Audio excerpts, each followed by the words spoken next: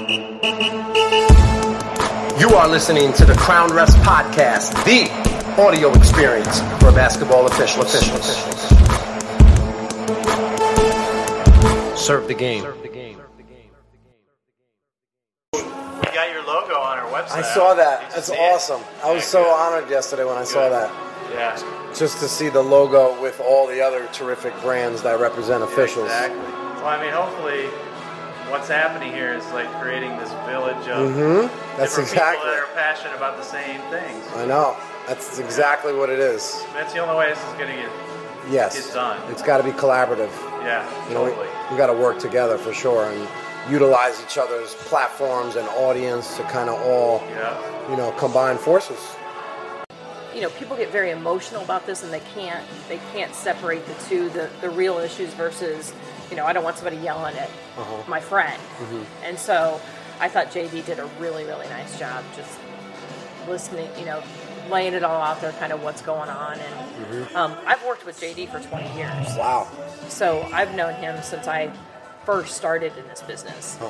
And he taught me a lot. There was a lot of other officials and coordinators that taught me a lot, but he was really one that kind of took me underneath his wing and just taught me a lot. And Great one to learn from. Yeah, and as he moved to the NCAA, we always talked about strategic planning on what is the perfect model for the NCAA, and we're getting closer. Yeah, we're getting closer. Absolutely. But the point is, there's still not enough officials, and there's still not enough at this lower level, and they're working too many games, and something's got to give. I had a really good conversation with a volleyball referee. He said that he assigns a tournament in Florida, I believe, 95 courts over 3 days. He said, I just have bodies out there now. That's the only way they're going to do it, though. With that volume, you have to ask officials to do multiple games just because of the lack thereof and just the total volume of these youth events that take place now. Yeah, and these youth events, I don't see them just because they have bad officials. They're not going to give up the money, right? Absolutely not. So it's a great opportunity. It's great money. Let's be honest. Right. Thank you for putting me as a partner, by the way, too. I logged on yesterday to see the Crown logo next to all those other wonderful brands that represent officials. Is so cool. So, but I love what I'm seeing so far. I think I'm excited for you. Thank you. To be honest with you. We're excited as well. And when we go out and we talk to people, and right now we're just talking to anybody that'll talk to us. Sure. And it's funny. It's growing. You saw the PSA, right? The one about the orchestra. I sent that to you. Maybe not. I'm not sure. We'll send it to you. But it's a great PSA. Showed it to the Big East this week, and they said, "Hey, can we get access to that?" Because they'll push it out on their own personal social medias. Talking about doing a second one of those PSAs, partnering with that high school. Right. It's gonna take a village, though. It's not it's just not officially human. It's just not Crown, but there's a lot of places out there that are doing this work. And one of the things that drives me more than anything is I just want to see action. I don't want to talk about the issue. And I think that's what finally hit me last year in January, was that I'm hearing all this talk about this shortage, and people are talking about the shortage, but there wasn't as many people talking about the treatment. And then I do think, I'll maybe be a little bit arrogant, that we have really, really pushed this messaging that treatment is a huge part of this. And we talk about the aging population, that's a big factor in it. But then you talk about putting out a survey through 14 states and getting 19,000 responses. Incredible. I mean, that's crazy. Yeah. I just never imagined that it would get that much response. Then you go into there's a question at the end of the survey that gives people the option of putting their email address in there to help solve the problem. That's key for you. 8,500. Wow. So you're starting to build that email platform. Right. All of a sudden, I'm like, what are we going to do with 8,500 email addresses? But it just goes to show you that there is a platform for what we're doing. Yes. And people want to be involved. In 1 week, we got 3 emails asking if we were hiring. And yeah, we're hiring for free.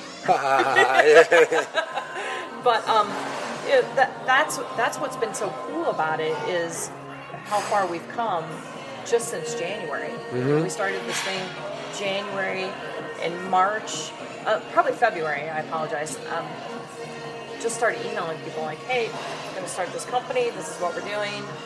One guy called me within 20 minutes of getting my email, introducing Officially Human, and he said, whatever you're selling, we're buying. Nice. And at that time, didn't have anything to sell, so went and did an interview at the grade school, the Lutheran grade school basketball tournament, had some good conversations with the officials there. There was one older one, he was probably in his 60s, and the others were in their 50s.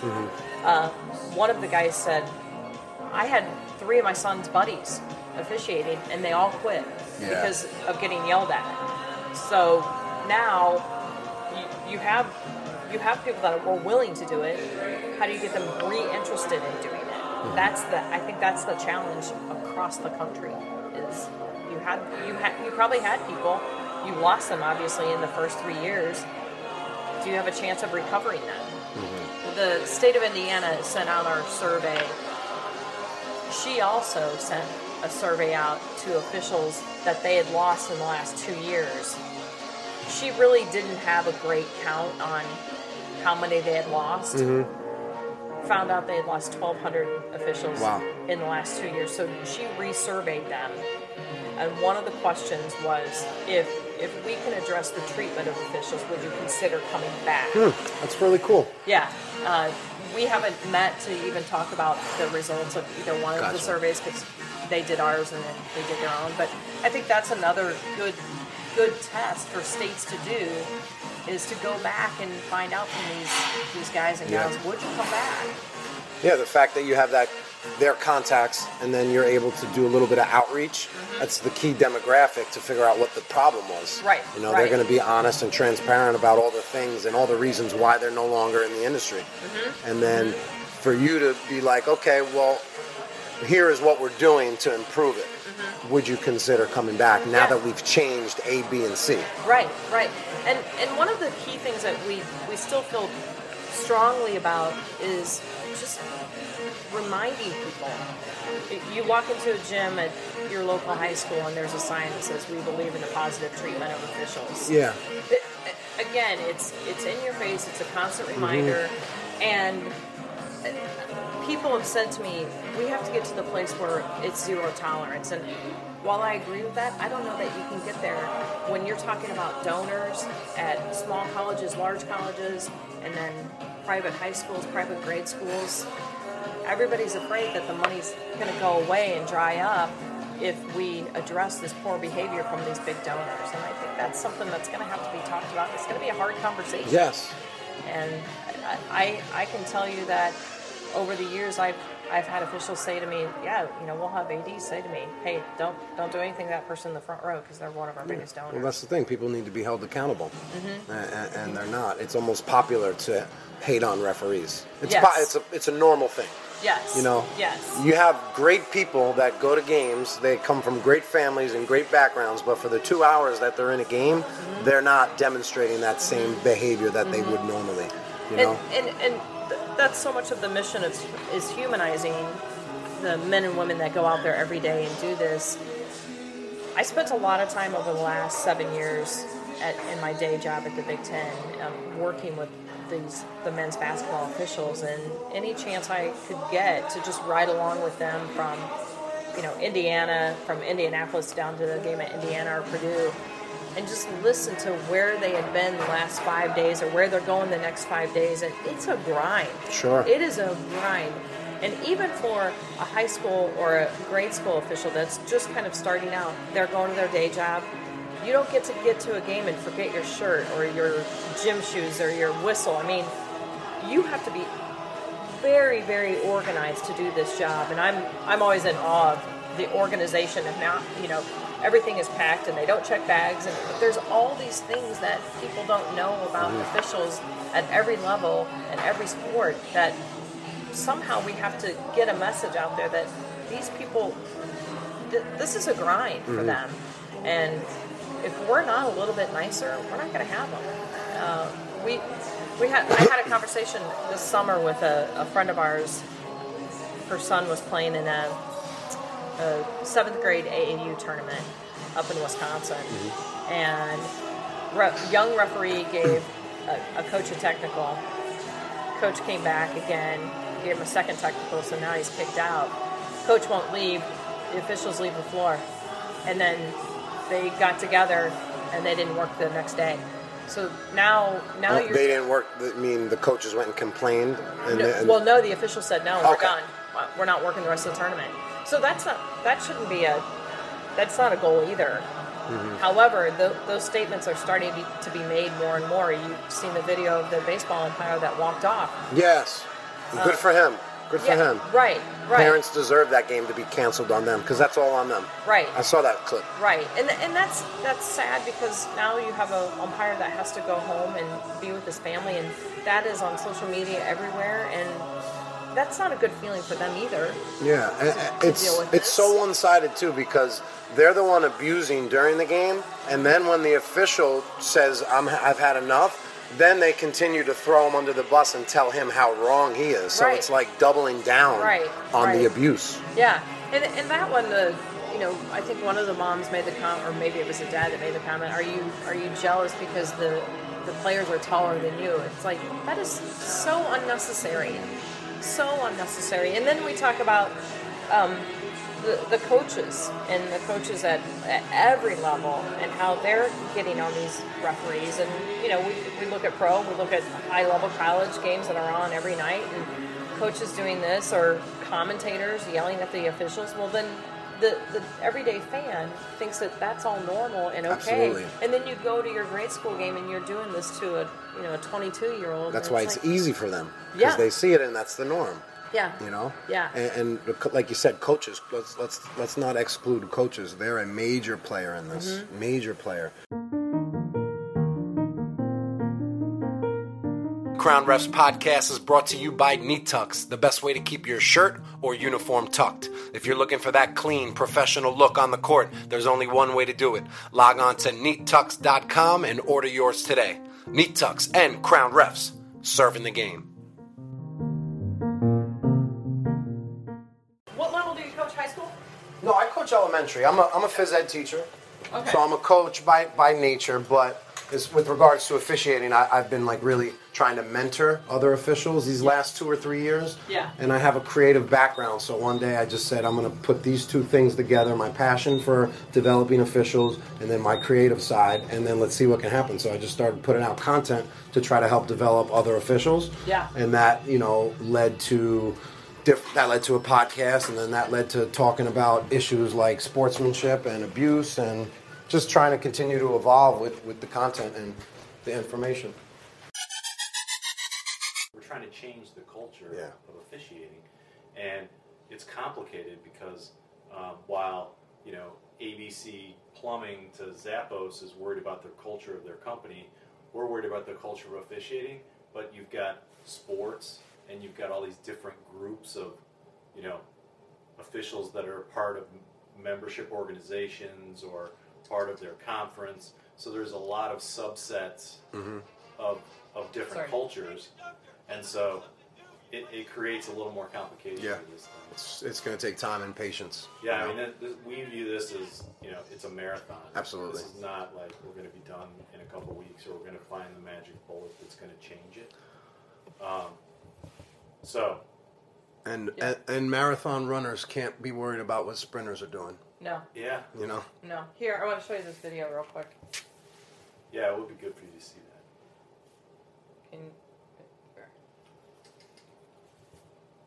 Oh, nice. Oh, no, I didn't see it. This is great. This is awesome. This is awesome. Could you imagine, right? This is awesome.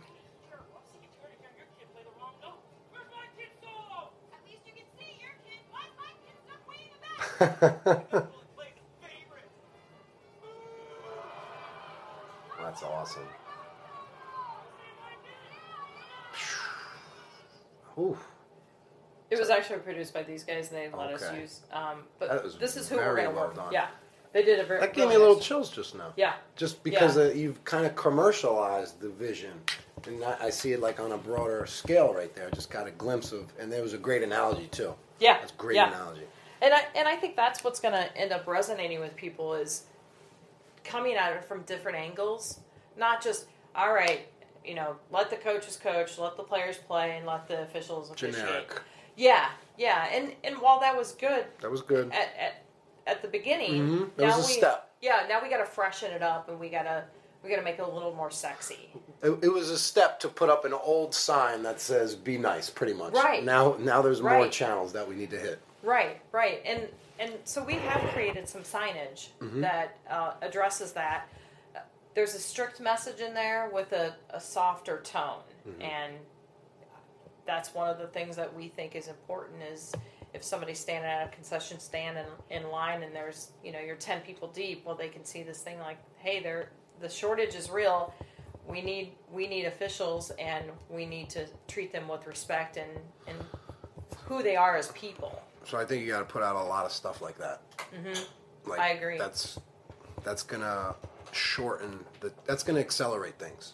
We're putting out creative videos on YouTube, on Facebook, on LinkedIn of just like that. Like you could do that 15 different ways. Yeah. That could be your concept to where you go do it in a restaurant. You go do it. We talked about church. Can you imagine sitting in church on a Sunday and like, hey, we heard this sermon last year. But the concept is the same. It's just when you transfer it to the officiating arena, we're not getting the same respect. Right. Right. It's like, oh, no, you could do it at a game. Right. But no, you would never do it in a church. Right. And I think that last, 5 seconds where it says, sportsmanship every day, excellent. That says it. And I've always been of the mindset, because I might be a little ADD, is quick, fast, powerful. Yes. Move on. And let it resonate with people. Go ahead, Tim. Oh, sorry. Well, that's where people's attention are right now as far as social. Quick, fast, informative, next. Yeah. Well, and think about if Paul, the referee, is out on the court and makes, a horrendous call and there's 15 people taping it and it goes up on social media. Which will happen. Sure. I'll make a horrendous call. Sure. Hopefully not too many. Sure. And then all of a sudden it's got 300,000 views, but Paul the referee that got 95 calls right and over 4 games gets nothing. Right. And that's the sad reality that we're dealing with. It's just there's not a lot of consistency and not a lot of passion for what you men and women do every day. I know. In this clip, Tim and Brenda talk about the role of the announcers and the negative effects that they can have when they show bias towards the officials and a lack of understanding for the rules.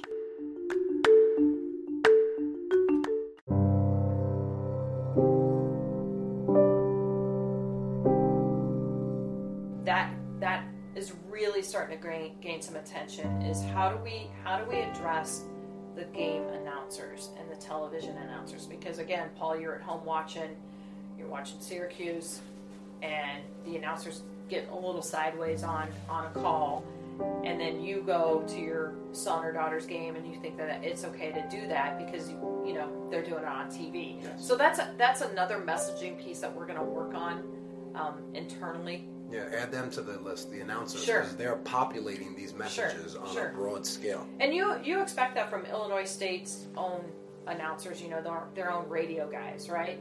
But on a national platform, we just need to be really careful with the message that we're sending about these human beings. And another thing they need to do a better job is have a more understanding of the rules. Yeah. Because they're misapplying a lot of things. Yes. So when I tune into a college game and I hear an announcer just not giving correct, analysis on the play, using improper terms, it's like you're spreading incorrect information out there. Or they get confused sometimes between the sport, between college and high school, pro and the college rules, because there are differences. And so, the people watching assume that the color guy knows the sport better than anyone. Mm-hmm. And so they assume that they're right, but sometimes they aren't. Yeah. And the way I would explain it, and Brenda talked about this with Dean Blandino, is that I think when when they go to Dean Blandino or Mike Pereira or Gene Steratore for the review play, when they're looking at the screen to figure out what the call is, I think those guys do a really nice job, even when they disagree with the referee and the call that maybe was made, or whether it's going to be reversed or not. I think they do a good job at explaining their position, and where they not only say, well, I maybe don't agree, but this is what they're looking at, this is what they're thinking through, this is what is important to them, and at the end of the day, it's what they can see. Is it conclusive? And if it's not, they won't overturn it. I think they do a nice job at disagreeing sometimes, but still being human about it and massaging it. Whereas sometimes, whether it's the color guy or even the play-by-play guy, they just disagree with a call, and they voice it almost like they're a fan. Yeah, exactly. And so, it's like they need to be a neutral party. You're not there as a fan. You're there to call the game, and they need to separate some of that a little bit better. Not everyone. There's certainly ones that are great at it. But it's doing that in the right way. And that's part of the problem. I mean, that's part of the shortage. That's contributing to the shortage. Yeah, so. If you're going to get called out on TV, most people aren't going to sign up for that. Certainly going to play in your mind as to whether you want to be involved. And there's certainly been many circumstances, whether it's, I won't name names, but we all know that calls happen, and the guy that was the ref of that game that also has a plumbing business, all of a sudden his plumbing business is being pummeled with phone calls and with emails and hate speech over his call of this one game. And he may not even have been wrong. It's just the announcers or somehow that became the feeling that he blew it. Yeah. And that's just not right. Thanks for listening. Please go share this with a fellow official. Make sure you subscribe, and it would also mean the world to me if you left a review on Apple Podcast. Have a great day.